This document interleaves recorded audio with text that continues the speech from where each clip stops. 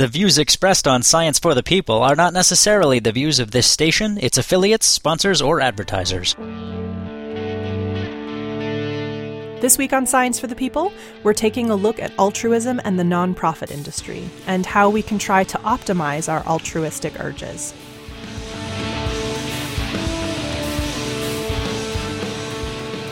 Welcome to Science for the People. I'm Rochelle Saunders. With me is Will MacAskill, an associate professor in philosophy at Lincoln College, Oxford, and author of Doing Good Better: How Effective Altruism Can Help You Make a Difference. He also co-founded two nonprofits, 80,000 Hours, which provides research and advice on how people can best make a difference through their career, and Giving What We Can, which encourages people to commit at least 10% of their income to the most effective charities, organizations which help spark the effective altruism movement. Will, welcome to Science for the People. Thanks for having me on. Okay, so as a nutshell for people who have never heard of it, what is effective altruism? So effective altruism is about using your time and money as effectively as possible to make the world a better place, and using careful reasoning, high quality evidence and data in order to ensure that your activities do the most good possible. Okay, so in the book, and I'm just going to jump right in the book you outline 5 key questions of effective altruism, and I do want to talk about each of these. So the first one was, how many people benefit and by how much? What do we mean when we ask that question? That's looking at, when you ask, what's the impact that this has? It's cashing that out in terms of the ultimate impact or benefits to people. So if you can make someone's quality of life better, or if you can extend their life, if they're having a happy life, these are things that actually contribute to people's well-being. Whereas sometimes when people kind of assess charities and look at their impact, they just look at intermediate metrics. So they say, okay, well, this charity, is able to distribute a textbook for only 50 cents. This is a really effective thing to do. But that's just not enough in order to work out whether the charity is truly effective. We'd need to ask, does distributing textbooks actually make a difference in terms of people's quality of life? Does it actually improve lives? And so that first question is encouraging us to think in terms of the ultimate impact charities have, rather than just looking at kind of intermediate metrics.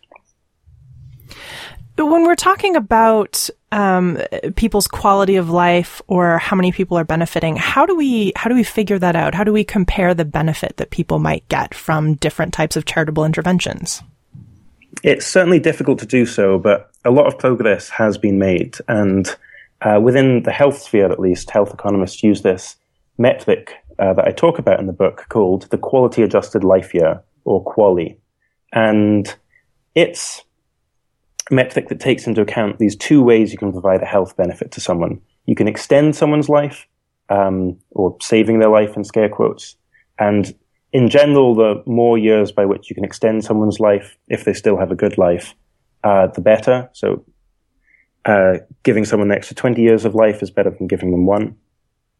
And then a second way in which you can improve someone's life is to increase their quality of life while they are still alive.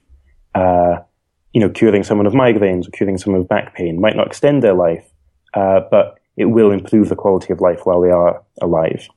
And the Quality Adjusted Life Year takes into account both of these aspects and uses survey data to look at how people will trade off living a longer life but with lower health or lower quality while alive against living a shorter life but at higher quality. And so, as an example, people tend to rate life with blindness at about 50% quality. So that means they'd be indifferent between living 1 extra year of life fully sighted or 2 extra years of life but being blind. And using that, you can then look at, among different sorts of programs, how many quality adjusted life years are being generated or being provided. And that means you can compare different programs in terms of what's the total benefit to people of these different programs. Okay, one of the next questions is this the most effective thing you can do? So what are we talking about with that question? That question encourages us to think about not just making a difference, which is a common slogan, but trying to make the most difference you can. And the reason this is crucial is because even within, effective programs, that is, even within programs that are doing a substantial amount of good, there's a vast discrepancy between the ones that are merely doing a lot of good and the ones that are the very best. So, for example, providing free school uniforms in Kenya is a very, it's an effective way of improving school attendance and improving educational outcomes. And in fact, if it were a program run in a first world country, then, it would really be a quite remarkable impact per dollar. And so if you think, I want to make a difference, you might just want to provide free school uniforms. If you're thinking, I want to make the most difference, then you might look around to other things as well. And in fact, you'll find that, for example, deworming school children, where many, many school children suffer from intestinal worms, it's extremely common and prevents children going to school. And these are very, very cheap to treat. You can actually do 100 times as much as if you were providing free school uniforms. So even within two things that are very good, the better one or the best is 100 times better than the one that's merely very good. So how do we attempt to compare charities, especially when they're not necessarily trying to do the same thing, like getting more children to go to school? I'm thinking something like a natural disaster relief versus an intestinal worm program. How do we tease out which one might be the most effective there? Yeah, I think it definitely gets more difficult. And, effective altruism is about taking a scientific approach, but, this is never going to be a hard science. There's always going to be judgment calls along the way. And I think when assessing a charity, there's three different things you should look at. One is just how effective is the program that the charity is implementing. Second is how good is the team that's working on that program. And then finally is just, does this actually need more money at all? In the case of natural disaster versus AIDS, I think it's that third question that really answers it, where natural disasters just get so much more funding than other sorts of programs, especially, ongoing global health programs like AIDS, tuberculosis, neglected tropical diseases, that it's hard to see how additional funding on top is going to be used very well. But even if you want to try and compare the program effectiveness directly, there's still some things you can do. So GiveWell, a charity evaluator in the effective altruism space that tries to work out what is the best bang for your buck. During the Haitian earthquake, they, made some implausible and very generous disaster relief funding assumptions, saying, okay, well, supposing that the aid money flowing in as a result of the Haitian earthquake, suppose that money saved the life of everyone in Haiti who was affected by that earthquake. So this is a very, very implausible assumption. They showed that even if that were the case, it still wouldn't be as effective in terms of cost per life saved as, for example, distributing insecticide-treated bed nets in sub-Saharan Africa. And so because there's such a great discrepancy in effectiveness between different sorts of charities, that means that even very rough kind of estimates, or even using these very implausible assumptions, you can show that it just, in many cases, one charity that's focusing on seemingly a very different thing it's not going to be as good as something else. So this leads me to ask what is probably for a lot of people a really obvious question, which is how do we reconcile effective altruism and the goals with the sort of heartstring pang we get when there's a natural disaster and people are suffering, and it's a very real sort of media event. We're watching people suffer. Maybe we know somebody there or have heard of somebody there, versus something that's much more kind of abstract, especially for people living in westernized countries like malaria nets. Yeah, I think a couple of things. So one is, I think the emotional kind of impulse we get when we see a natural disaster and the desire to help, I think that's absolutely terrific. And then the question is just, what exactly do you do with that motivation? And I really want to encourage people to use their ability to kind of reason and reflect, to channel that motivation into the area where it'll do the most good. And in particular, to appreciate that, some disasters get a lot of attention, but ongoing natural disasters like the billion people infected with intestinal worms, or the 400,000 people who die of malaria each year, they just get a lot less attention.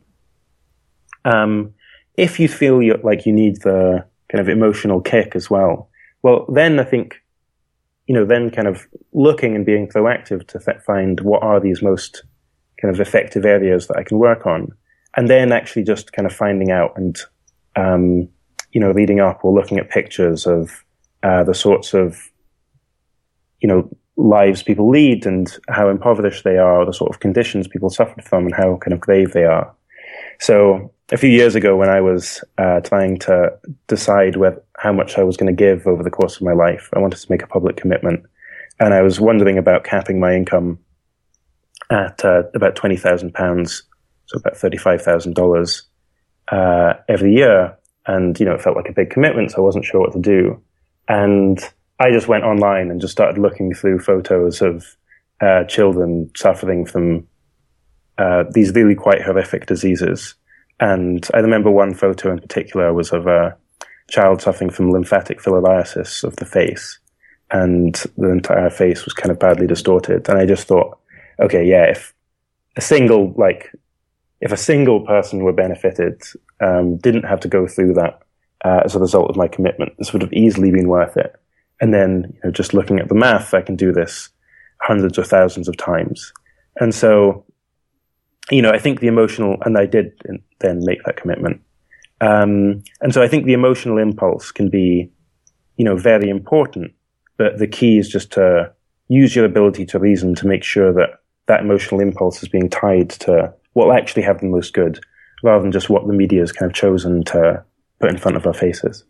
It's a really interesting idea, and something that I don't know that we talk about often enough. The idea that some charities might be, and maybe this is the wrong word, but overfunded or over-focused on. And in your book, you talk about certain situations where, in particular with disaster relief, where they just can't use the money that's coming in because there's almost too much of it.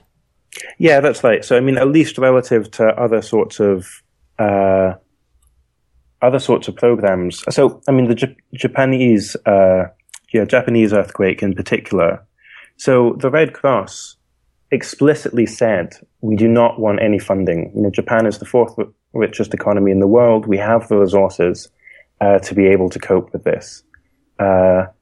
Yet, the Japanese earthquake, in the immediate aftermath at least, still got the same amount of funding as the Haitian earthquake did, even though Haiti was one of the poorest countries in the world, even though the death toll was 10 times as great. And so, again, this was just something where got a lot of media attention, so a lot of people wanted to help. But, there was already enough resources there, or more than enough resources to, cope with the disaster. And that means that additional funding's not going to achieve very much, even though it could have achieved a huge amount if it was focusing on something that was less neglected or less well-funded. So how does a person who wants to donate to an effective or neglected charity decide where to donate? Where do you even begin to find information on how well they're funded, how much room they have left for additional funding, how quickly they can utilize that additional money? Where do you get this information? Yeah. So for the casual donor, I think the best place to go by far is givewell.org. That's an organization that does extraordinarily in-depth research to try and work out what are the very most effective charities. And they currently recommend 4. One is Against Malaria Foundation that distributes bed nets, Deworm the World and the Schistosomiasis Control Initiative. They both deworm school children. And then Give Directly that simply transfers cash to the very poorest people in the world. It's kind of surprising that this could be so effective, but it's got an awful lot of evidence behind it showing it really improves people's lives. And so I think for the casual donor, the best thing is just to go with those recommendations. If you don't want to do that and want to kind of do your own research, then it's definitely an uphill struggle because charities rarely provide the sort of information you really need. But the things you want to be looking at are how effective is the program that it's operating in terms of how much does the thing cost and how's that translating to improvements of people's lives? How good is the team? How transparent is the organization? How well do you think this program is being implemented? And then, finally, just how much does this charity actually need more money? Even if a charity has been exceptionally effective in the past, then that's not to say that additional donations are going to be equally as effective. And there, phone up the charities, start asking tough questions. I think it would be good for the non-profit sector as a whole if we had more people kind of doing proactive research like that to really assess what their money is going to be used to do. Well, how transparent are charitable organizations? I mean, I guess both how transparent are they with the data that they have, and how much data do they actually have about their own effectiveness? I mean, in both cases, the answer is very little, I think. In terms of transparency, it's actually even just very difficult to find out often what a charity does. I mean, the most basic facts. So Holden Karnofsky, one of the co-founders of GiveWell, when he kind of first started this, he was phoning up different charities and asking what he thought of as pretty basic questions. What do you do? What will additional money be used for? Is there any evidence that this program works? And he was asking that because he got a bit tired of only ever seeing these kind of glossy leaflets with smiling children that weren't really telling him anything.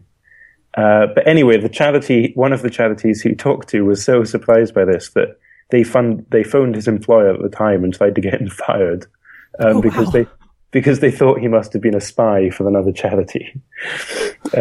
Really, he just wanted to know how his money was going to be spent.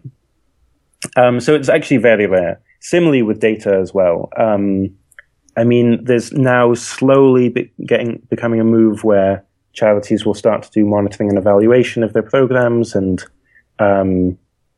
maybe scale up the ones that are doing better and decrease the funding for programs that are doing worse. But it's still very rare for the charity to independently look at, okay, how can I, what are all the programs I could be working on? What are the ones that are neglected yet have a great evidence behind them, and then actively choose to focus on them?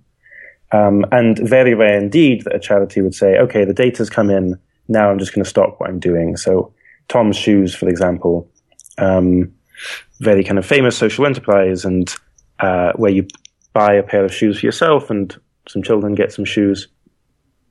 There, they run studies, and children, they like the shoes, they kind of enjoy them, but they're not like leading to, any other sorts of improvements, it seems, in their quality of life. Often they like sell the shoes as well, I think. But not leading to any other sorts of improvements. And you might think, okay, well, this program isn't achieving what we're setting out to achieve, so we should actually just shut it down and do something completely different.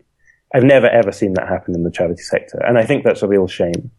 And I think it's why you get these such discrepancies in effectiveness, because unlike in the for-profit sector, where if a business just isn't very good at what it's doing, then it'll just have to shut down because it won't get revenue. A non-profit can be not very good at what it's doing, but good at being able to fundraise, and will be able to just keep operating indefinitely.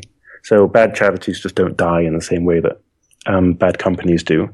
And that's why I think we as donors have to kind of go the extra mile to really try and get that data and, incentivize charities to be much more transparent and collecting a lot more information about what they're doing. What about medical and science research? Where would that fit into an effective altruism worldview? Arguably the thing that has done the most good over the last 2 centuries is our huge advances in medicine, things like development of antibiotics, germ theory, vaccination.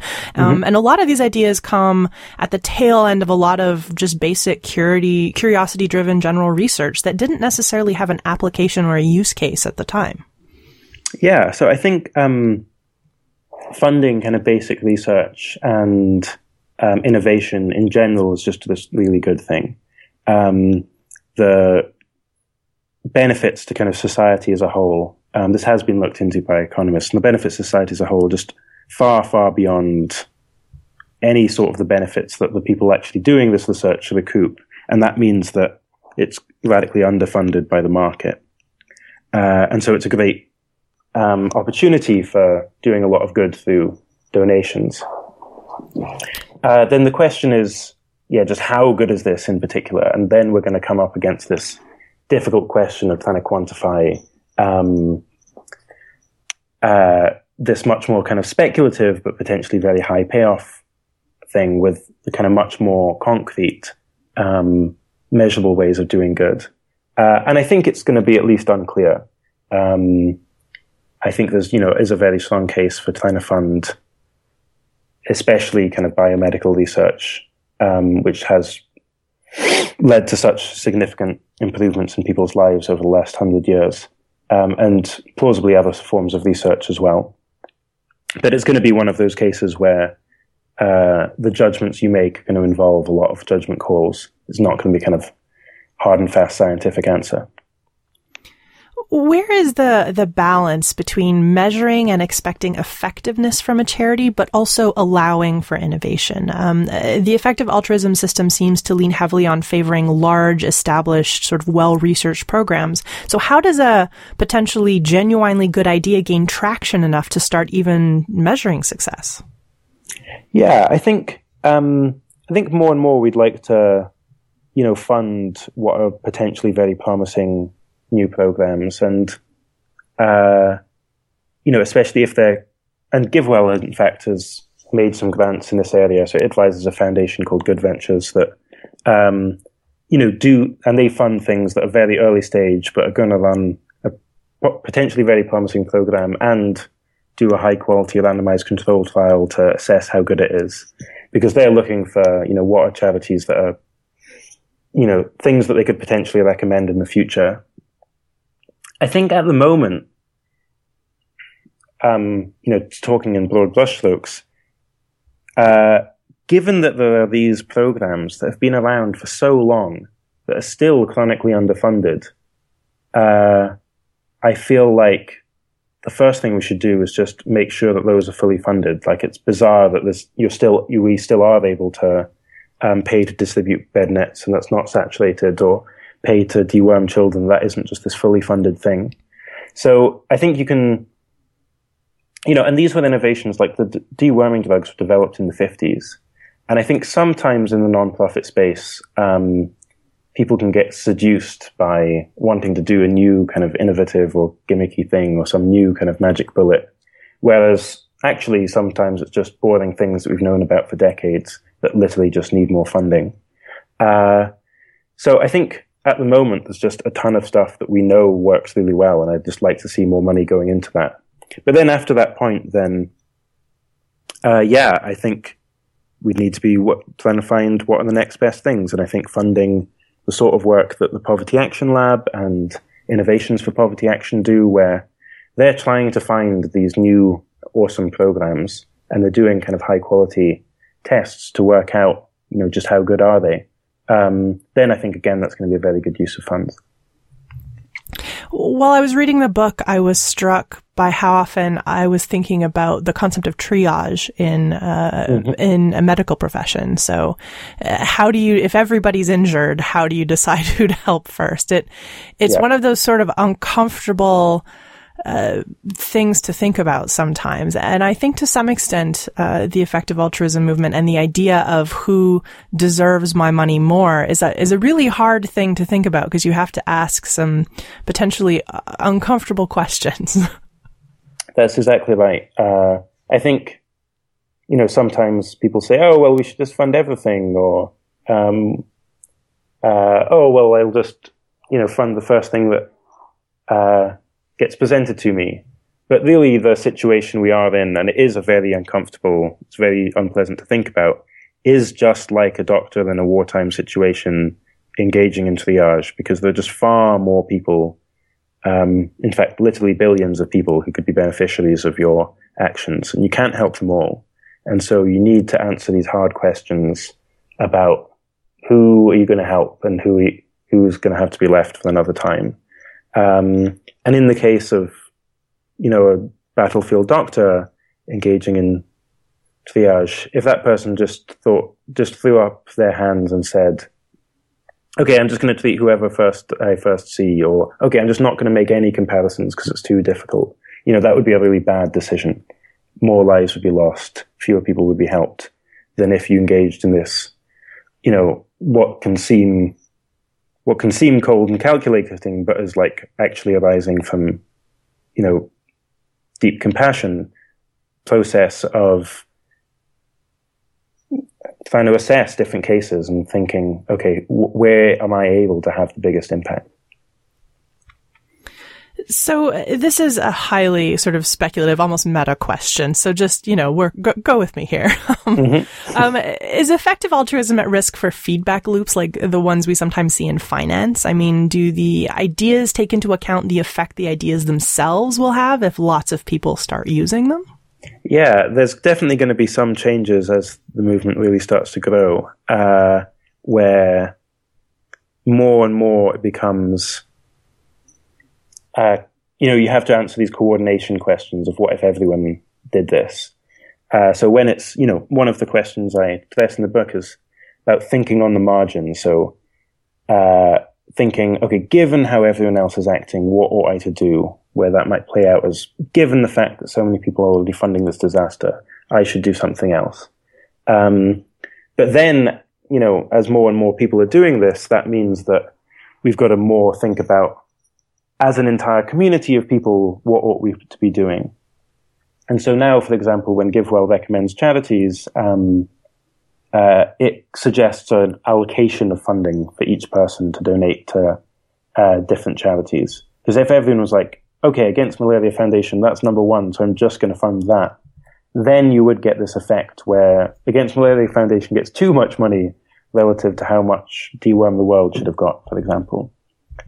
So we're going to need to start addressing questions like that more. Similarly, in the case of career choice, so 80,000 Hours recommends different careers.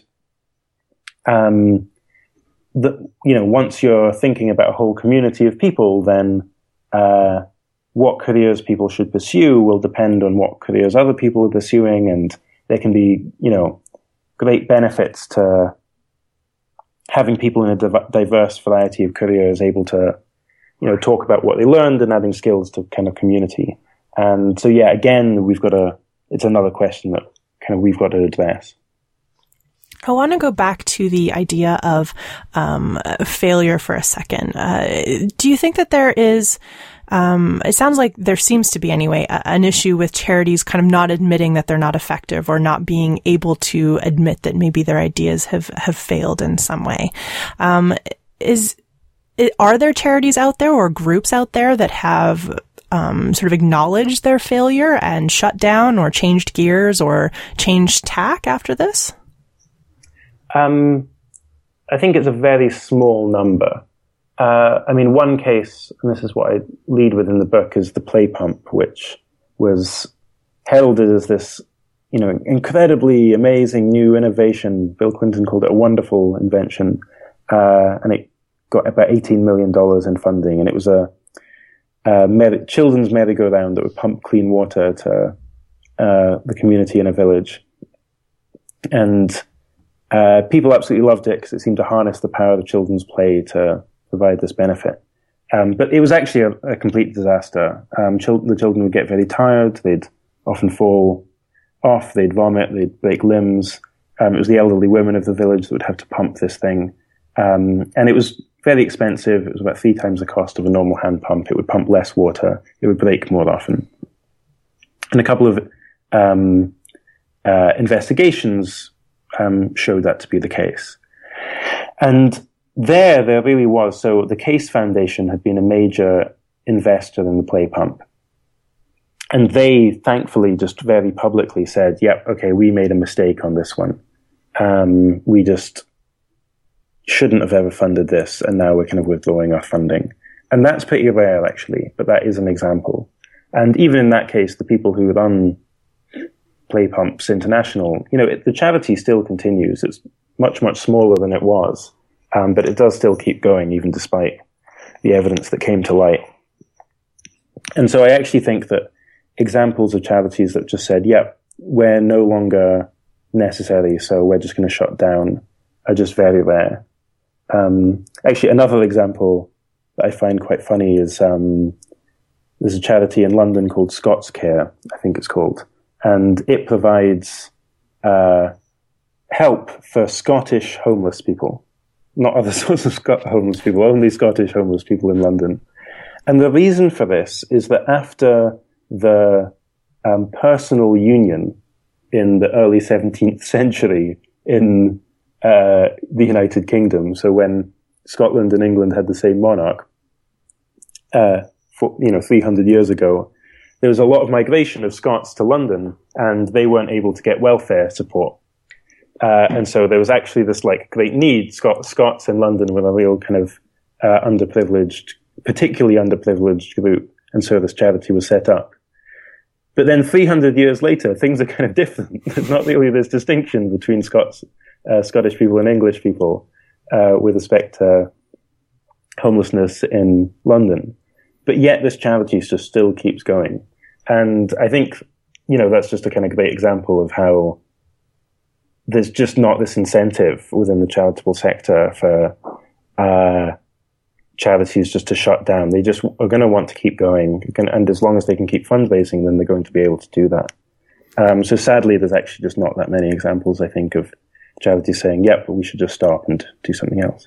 So is part of taking in and being an effective altruist, sort of not getting too attached to the specific charities you support and being able to change that support or withdraw it and put it somewhere else if evidence surfaces? Because we do tend to get really attached to the charities that we support, either because we have a personal connection to them or we've just invested a lot of time and effort and dollars into supporting them. And it's hard after, 5 years of giving money regularly to find out that money has maybe done some harm. That's really hard to reconcile. Yeah, no, I think that's, one of the just psychologically difficult things about trying to do as much good as you can. Does mean that you've got to be willing to change your mind. You've got to be willing to change your actions on the basis of evidence. I found it, so I'd been giving to Care International and Oxfam before I started doing research into what the most effective charities are. And, I concluded that this wasn't the best place for me to give my money. And it was pretty hard for me to phone up and cancel these direct debits. Because, I wanted to say, well, I still think you're doing really great work. I think you're doing a lot of stuff that's going to do a lot to make the world better. But I don't think you're the best use of money. And just morally speaking, that's what I've got to go for. And I think, I just think that's a really hard thing to do. But I think, if we really want to help other people as much as possible, that's something we've got to live with. I do want to talk about 80,000 hours, because this is something that probably, for people who really want to make a difference in the world, the idea of dedicating their life to a specific cause, working in a nonprofit or going somewhere and sort of spending a life as a volunteer, can be an attractive idea. But part of the 80,000 hour premise is that in a lot of cases, you might be able to do more good in an entirely different way. So can you talk a little bit about that project? Yeah, so 80,000 hours is about reviewing and recommending careers that will enable people to have the biggest social impact they can. And we set this up because me and the co-founder, Ben Todd, were wanting to know what should we do to make a big difference with our lives. And there's basically no information out there. The only kind of idea was, if you want to do good, you should work in the nonprofit sector. But I think there's just that's this slogan, but I think there are a number of problems with it as an idea. One is, as we've said, just very many nonprofits just actually achieve very little. So you'd work in that organization and just not do very much. Another, though, is just that if you're trying to think about how to do the most good you can over the course of your whole life, the first jobs you should be taking are those that really set you up to have a bigger impact later on. Things that build your skills, your network, your credentials, rather than just immediately trying to have an impact. At least that will often be the case. And the sort of training you get in the nonprofit sector, the sort of network credentials, the doors that are opened, that's just, generally speaking, not going to be as good as working in, academia can be one, the research can be one, but then also kind of the for-profit sector where you can build up skills in marketing or HR or operations or coding, lots of different areas that you can then apply to things where you'll have a really big impact. And then the final thing is that this kind of slogan only really looks at the impact your labor can make, whereas I think there's a number of ways you can have a big difference. So one is by working for an effective organization, for sure. But then you can also do a lot of good as an advocate. So Martin Luther King did not work for the charity, but you can have a position in society that you can advocate for important causes. And then finally, you can do good through your donations as well. And this is always the idea that the media really likes to hook onto because it's, I think, the most attention-grabbing. But you can work in a lucrative career and then, the people who pursue this path give something like 50% of their income to really effective charities. And so deliberately doing good through donations rather than through your ability to work for an effective charity. So how do you provide this type of advice? If someone comes to you and says, I really want to make a difference in the world, is it better for me to be a doctor? Is it better for me to get into finance? Is it better for me to try and start a nonprofit? Like where do you kind of tease out some of that or make some of those decisions? Yeah, so we have kind of three aspects to what we provide. One is kind of stuff we've got online. So there we have this guide, we provide a framework, for thinking about your career decisions. We have a career recommender quiz, so you can go on and just takes, only answering 7 questions, but we'll then make some suggestions about, very high impact careers that you could pursue on the basis of, we've done dozens and dozens of career reviews. Then also a kind of how to choose app as well, so that if you're working through a particular decision, this is a kind of automated process that can help you really clarify that decision and help kind of improve the outcome of that decision. So that's all the online stuff. So we've got a wealth of information on there. Then we do some amount of one-on-one coaching as well. So for people who are still unsure after that process, can talk to us one-on-one and we'll, again, kind of work through the decision, provide what we think is the best advice, often give kind of new options available to people that they might not have thought of before. And then finally, we're kind of building a community of people around this idea as well. So if you think, okay, well, I think actually the best thing for me to do at the moment is postgraduate study in economics, then we can say, okay, well, we'll connect you to some people are either doing this or have gone through this and have then gone on to do other things so that they can know what sort of courses you should be applying for and where, and then kind of what are your options kind of after that, what other things should you be doing at the moment. So we've got these kind of 3 aspects of the online stuff, one-on-one coaching, and then this community of mentors. And that's how we're trying to help people.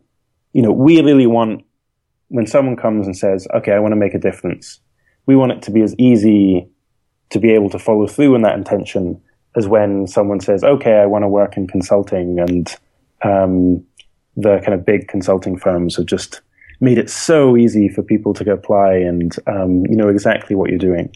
We want it to become as concrete as that. So just before we sign off, if someone has listened to the show and maybe this is the first time they've ever heard about effective altruism and they're interested in maybe using their donation money better or picking better charities or even looking at maybe they've never donated before and they're just at the point in their life where they can make those donations for the first time, where should they go? What's the first step? Yeah, I think depending on what exactly they're looking for. So if you're looking for really effective charities to donate to, go to givewell.org. They do outstanding, exceptionally in-depth research on this question. If you're wondering about using your time, potentially have a career decision, then 80,000hours.org is the place to go. If you're really feeling motivated, you think you might want to make a larger commitment, start donating a percentage of your income, givingwhatwecan.org is the place to go. And if you want just general information, want to sign up to the newsletter, get a free chapter of the book as well, you can do that on effectivealtruism.org. Will, thanks so much for joining me today. Really interesting. Thanks so much for having me. If you want to learn more about Will MacAskill, his work, or his book, Doing Good Better, How Effective Altruism Can Help You Make a Difference, you should check out his website, which you can find at williammaccaskill.com. And we'll make sure to put that link on our show notes on our website, which is scienceforthepeople.ca.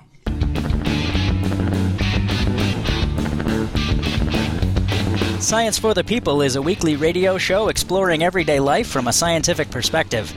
To find out where Science for the People airs near you, or to listen to past episodes, check out our website at scienceforthepeople.ca. You'll also find links to connect with us on Facebook, Twitter, and Google+, or to subscribe to the podcast in iTunes. And now, back to the show. Welcome back to Science for the People. I'm Rochelle Saunders. With me is Brendan Rigby. Brendan is an education specialist currently completing a PhD at the University of Melbourne's Graduate School of Education. Brendan is studying the literacy practices of out-of-school children in Ghana and is a consultant for Victorian Curriculum and Assessment Authority, Plan International, and UNICEF. Formerly, Brendan was an education officer with UNICEF in Ghana and director of venture support for Start Some Good. Welcome, Brendan. Thanks for having me, Rochelle. One of the things I wanted to talk about today was voluntourism. So could you maybe start by telling us what is voluntourism for people who have maybe never heard that word before? Voluntourism is just a mashup of volunteering and tourism, but essentially what it indicates is opportunities for particularly young people when they travel overseas to volunteer at a charity or a non-for-profit in the country that they're traveling within. So they give an opportunity to give some time back, to give some skills over, and to generally try and make a difference while they're traveling. Okay, so can you give us some examples of what voluntourism programs look like? What kind of projects do voluntourists typically work on? So there's two pretty typical programs that you'll find out there. And this is a really kind of good checklist to have if you are thinking about volunteering overseas and you don't want to go down the voluntourism route. If an organization or a travel company is offering you A, the chance to volunteer in an orphanage, or B, the chance to volunteer as an English teacher, they're your two red flags. And they're the two type of programs that you see most often offered by travel companies and organizations. So can you talk a little bit about why those are red flags? Volunteering in an orphanage sounds like a pretty good thing to do, but it seems like maybe that's not the case in some of these voluntourism programs. The best question to ask yourself, particularly if it's a volunteer program that is going to place you in an orphanage, is would I be allowed to do this in my home country? So if I'm an Australian and I'm looking in Cambodia for a volunteer position and there's an orphanage that's offering me a 3-week program where I get to play and look after quote unquote orphans, am I allowed to do that in Australia? No. Would you be allowed to work in an orphanage or a similar institution in Australia without any accreditation, without any police background checks, without any skills? No, you would not. So I think that's kind of like the first measure stick to use when thinking about this is, can I do it in my home country?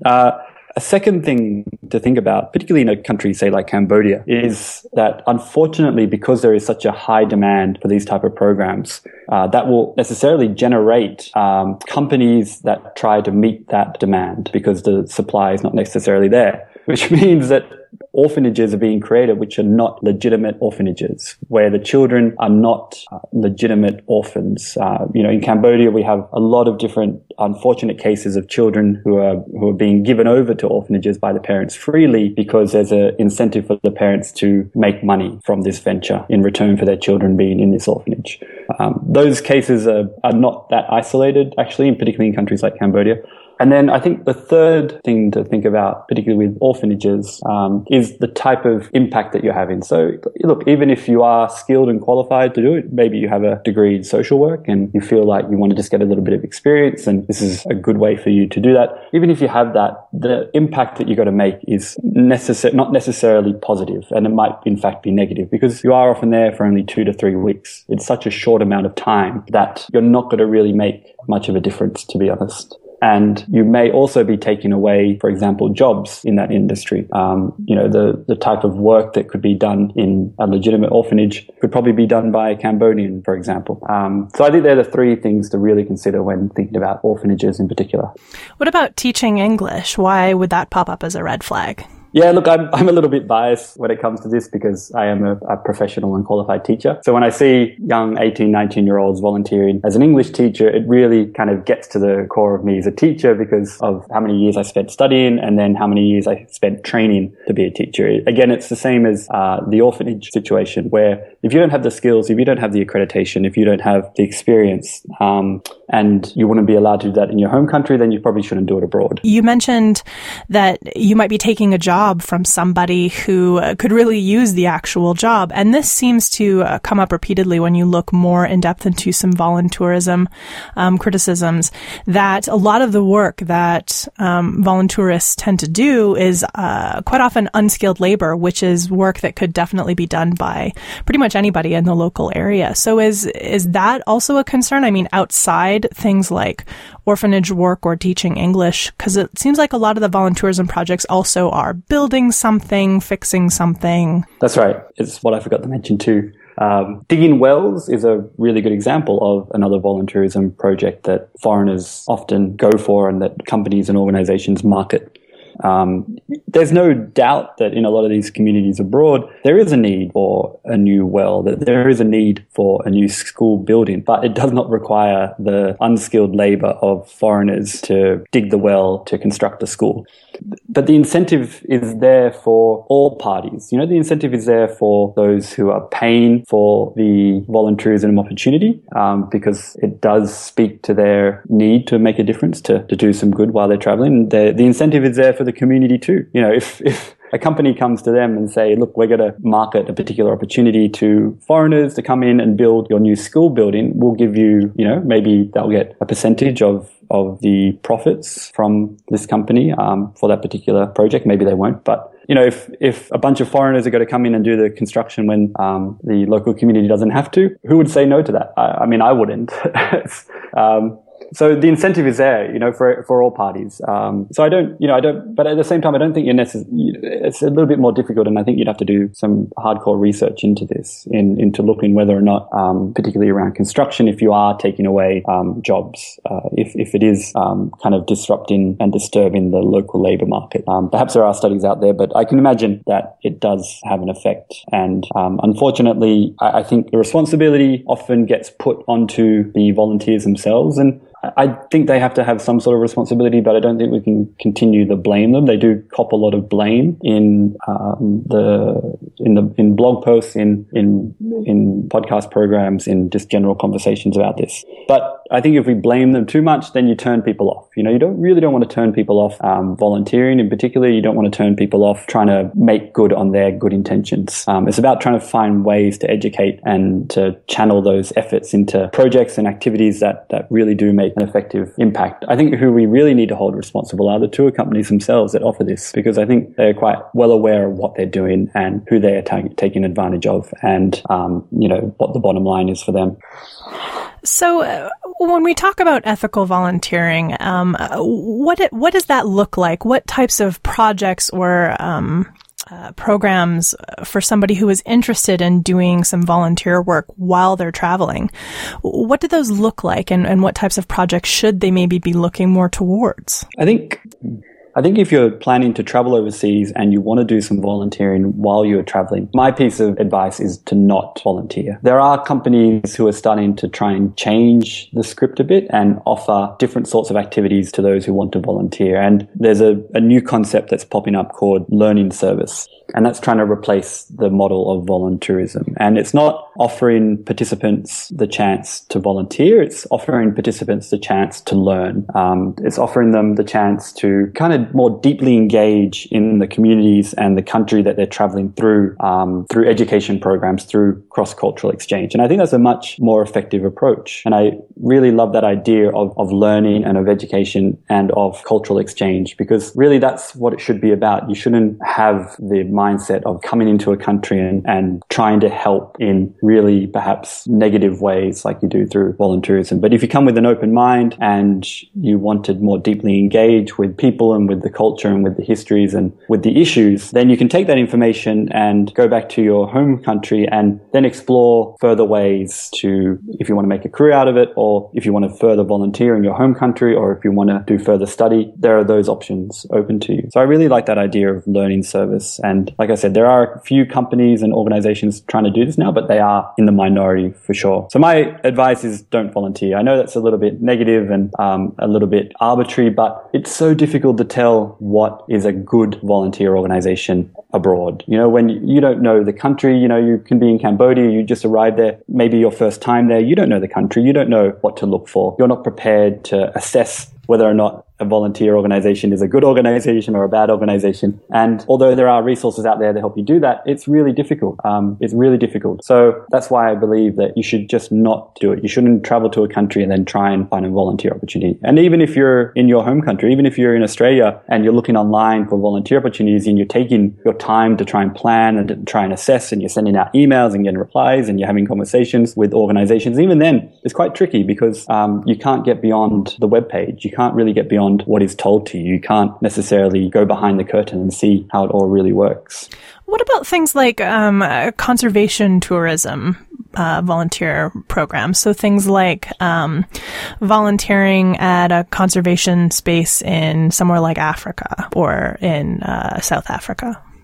It depends what the conservation organization is offering to the volunteers. So it depends what type of activities they're saying that you're going to engage in. And again, it's about the organization itself and who they are and, whether they're registered in the country, whether they have proper governance structures. You know, do they have a board who oversees the managing director and kind of keeps all those checks and balances for the organization, make sure that they're fulfilling their mandate and they're not conducting fraud and this and that. You know, they have all those structures in place because often non-profit organizations don't have those structures in place. You know, you can, in countries like Cambodia and perhaps even South Africa, I'm not sure about South Africa, but it's very easy to start non-for-profit organizations. There's very little legwork and very little processes or protocols that you have to put into place. And then it's just a matter of doing all the window dressing for your organization to make it look legitimate. So it's really hard to get behind that curtain, as I said before.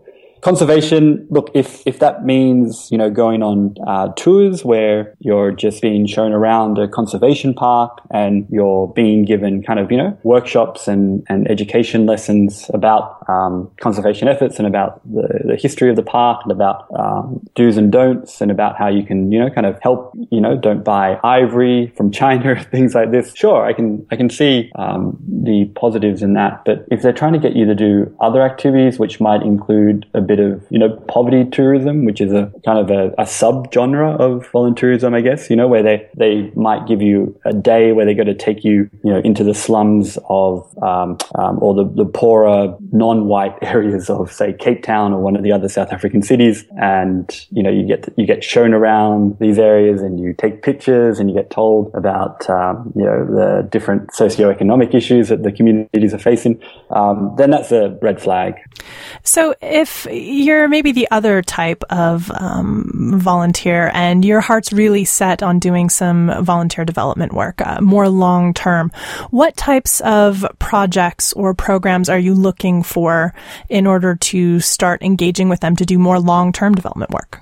I think it's always good to start at home, and I don't necessarily like the phrase charity begins at home, but I think we can change that and say volunteering begins at home. And I really believe that you should first look to do some volunteering in your home country, if you haven't already, because that will give you a good insight into how non-for-profit organizations are run, what type of programs they do, how they set up their programs, what are fundraising issues, what are funding issues. And you kind of get a really good look at how those organizations operate as a volunteer, because often not-for-profits need volunteers and they need interns because they just don't have the resources to have full HR staffing in place like private sector companies do. So you get a really good insight into how it all works, and you get given a lot of often responsibility, and you get pulled in different directions to do different activities. And that experience can really help inform what you do from there. And perhaps you do then want to take your career into the aid and development sector or into the non-profit sector in your home country.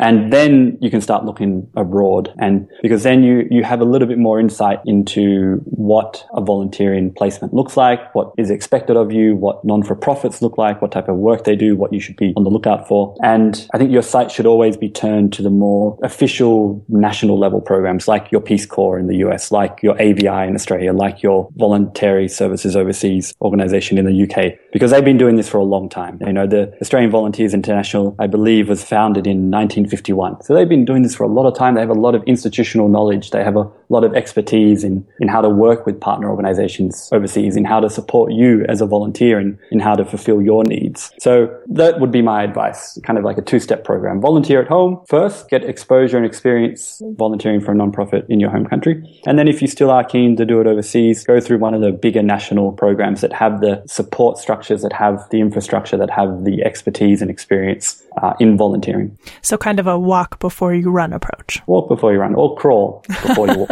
Tiptoe. Let's go back. Yeah, let's go back. Yeah. I'm curious as well, what about volunteering for disaster relief scenarios? So there's a natural disaster somewhere, the Red Cross pumps in, and then sometimes they get volunteers coming in to help support what's going on, some of the relief efforts that are going on. Is that a good way to go if you're able to volunteer your time, if you're the kind of person who can kind of like drop everything in life, jump on a plane and head over, or is that something that maybe is more problematic than helpful? No, that's even, I probably think that's even more harmful than your everyday white bread volunteerism projects, because particularly if it's overseas, particularly if it's a disaster context abroad, say it's Nepal, with the recent earthquakes in Nepal, and you've never been to the country, but you're compelled to help. Nepal's a really cool country. It's beautiful. You've always wanted to travel there. So you hop on a plane and go over there and you try and pick up some volunteer work with Red Cross or with Save the Children or Plan International. That's a big no-no. I don't know if that can be justified by any means or measure. You've got the same issues with volunteerism in terms of skills and expertise. You have the same problem in terms of legitimacy and the legitimacy of organizations. Unfortunately, in disaster contexts, in various countries, you do have not-for-profits that just suddenly appear out of the ground. They come from nowhere and they can prey on the affected people. They can prey on the affected population. So I just don't think that should be ever done. And I have no advice about that because I would never recommend it. Your advice is don't. My advice is don't.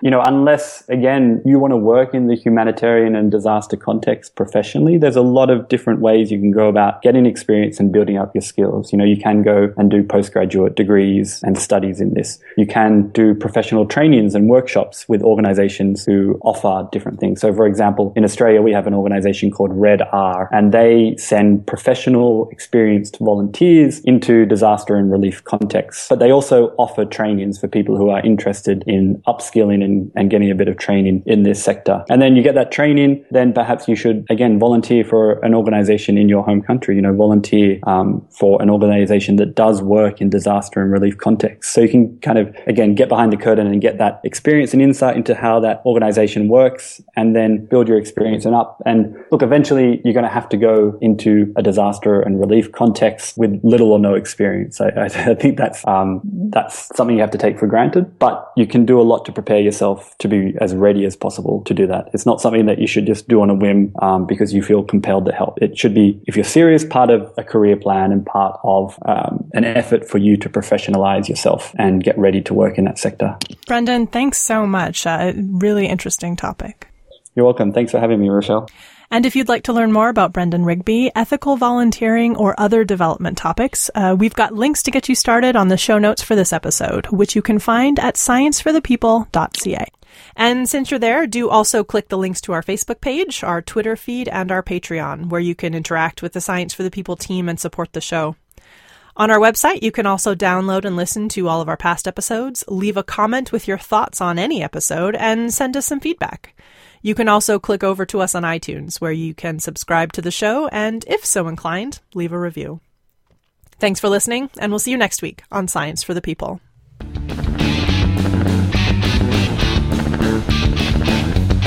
Science for the People is recorded in Edmonton, Alberta. The show is produced by Rochelle Saunders. Ryan Bromsgrove is our promotions manager. Our social media manager is Chelsea Butler. K.O. Myers updates our website. Helen Quivalon is our publishing liaison. Ed Haynes is our guest coordinator. We get research help from Josh Witten. The show is edited by K.O. Myers and Ryan Bromsgrove. Our theme song was written and recorded by Fractal Pattern, and its title is Binary Consequence. The show is hosted by Rochelle Saunders, Marie Claire Shanahan, and me, Desiree Schell.